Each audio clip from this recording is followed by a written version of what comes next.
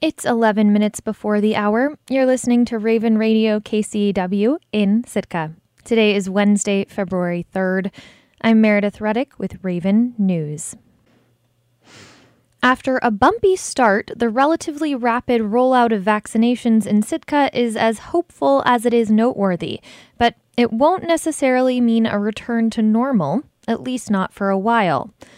Public health officials say that the recipe for finally beating the coronavirus has two ingredients: immunization and continued mitigation. KCEW's Robert Woolsey reports. Have you got your shots? Is the new hello in Sitka.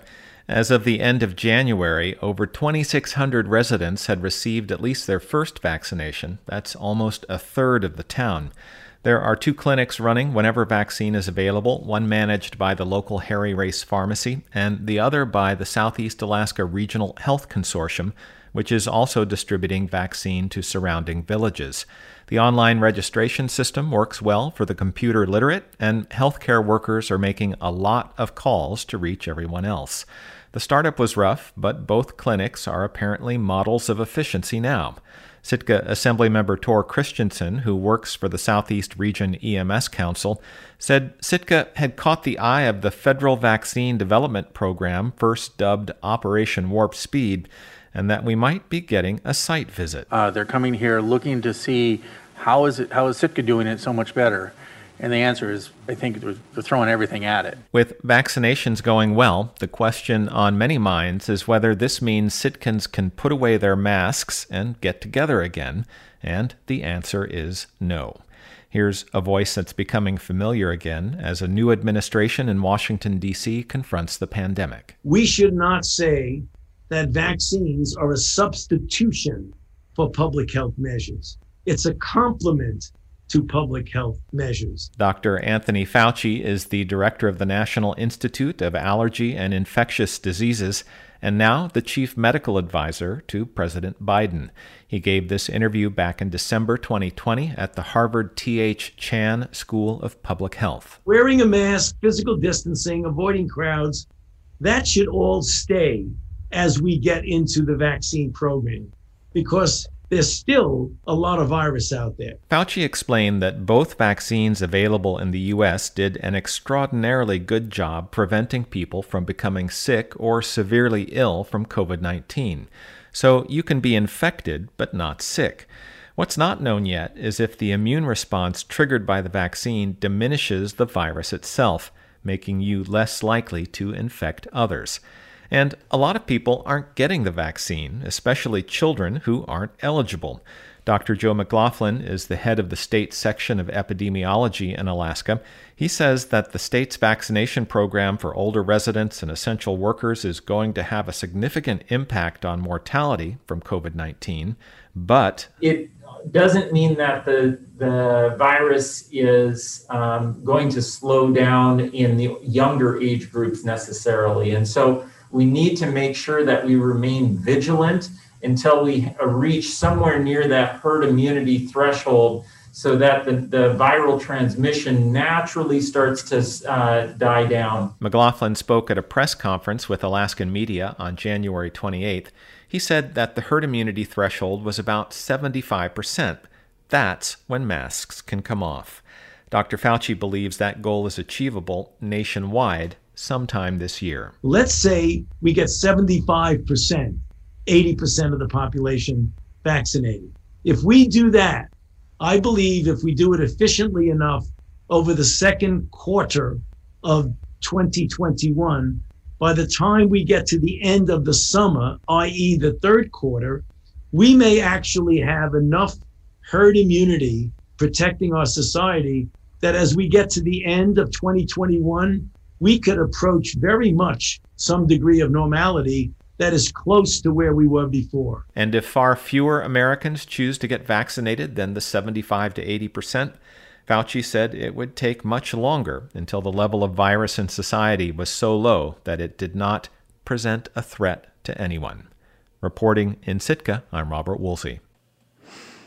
President Biden and the Centers for Disease Control and Prevention have issued orders requiring masks for most people traveling on public planes, trains, boats, and road vehicles. These measures are meant to help slow the spread of COVID-19. The orders also say transportation companies have to make sure passengers are wearing face coverings while traveling and also while in transportation hubs like airports, bus terminals, and seaports. That's not a big change from current practice in Alaska. The Alaska Marine Highway System has required masks for passengers on the state ferry fleet since June. Department of Transportation spokesperson Sam Dapsevich says the system has seen good compliance. There's some teeth behind it now. There is the potential, that someone could be subject to penalties under federal law now. But the primary way that we take care of this message on the ferries is by making announcements and having good signage up and reminding people. We don't have aggressive enforcement, but we make sure people know it's required. The orders also mean masking is now required on the Inter-Island Ferry Authority service between Hollis and Ketchikan. The biggest noticeable change with the federal orders is that the mask requirement is now extended anywhere on the premises for travel hubs like airports, train, ferry, and bus terminals. As of February 1st, the Transportation Security Administration is implementing the mandate on airport properties throughout Alaska, including Sitka. That means a mask is required to get past the security checkpoint. An internal audit by the U.S. Forest Service says the federal agency mismanaged 2 timber sales. The report blames pressure to meet timber harvest targets. The result cost taxpayers around $2 million, failed to outline planned restoration work, and potentially violated conflict of interest rules, among other findings. KSFK's Joe Vichnicki reports. The August 2020 internal agency audit found problems with oversight and administration of 2 large timber sales on the Tongass National Forest in southeast Alaska.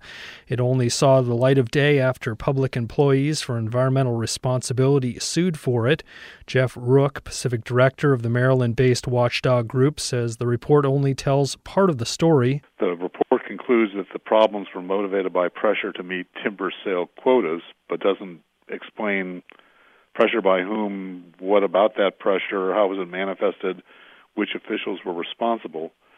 And that sort of cryptic, unspecific kind of finding makes it difficult for the Forest Service to use it as a basis for reform. The report was done by an oversight branch of the Forest Service's Washington office. It reviewed the Big Thorn stewardship contract awarded in 2014 to Viking Lumber on Prince of Wales Island. It found the agency underestimated the volume of timber by more than 10%.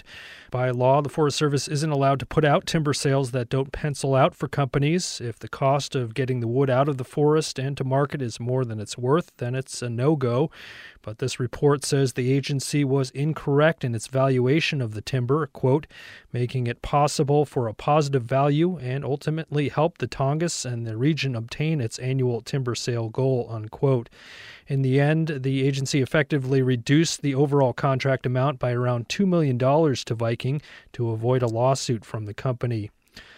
The agency also reviewed the State of Alaska's Good Neighbor Authority Agreement from 2017. That agreement allows the state's Division of Forestry to do the preparation, administration, and oversight for logging on federal lands. Under that pact, nearly 30 million board feet on Kosciuszko Island in southern southeast was awarded to Alcan Timber of Ketchikan, but the auditors were concerned over a potential conflict of interest in the deal. That's because the same unnamed person doing the appraisal for the state later contracted with the purchaser to do preparation work for logging. The report says that could give a person with privileged details of the sale the ability to gain financially. Alcan's Eric Nichols says a state employee with 40 years' experience in Southeast did the appraisal and retired from the state after it was awarded to Alcan. That employee got an ethics clearance from the state and started a forestry consulting company doing timber sale layouts, Nichols writes in an email. And he says that people with this experience are, quote, very hard to find with the downward spiral of the timber industry, unquote. The Forest Service's report also notes problems with the state's software for estimating timber, valuation of those trees, and the agreement's omission of habitat restoration work that's supposed to accompany the logging. Environmentalists seized upon the critical audit to question the Forest Service's timber management practices on the Tongass. Sally Schlichting is with the Southeast Alaska Conservation Council in Juneau. She says the 20-page audit's findings are concerning. They really call into question whether the other timber sales that the Forest Service has planned are being properly developed, and whether there are other issues out there with other timber sales that are not being properly managed. The report makes recommendations for fixes. Forest Service officials declined an interview.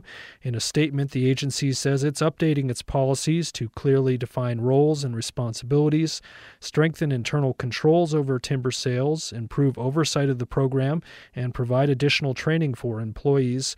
State Forester Chris Maish was not available for an interview Monday. An agency spokesperson referred questions to the Forest Service, and the timber industry group Alaska Forest Association also declined comment.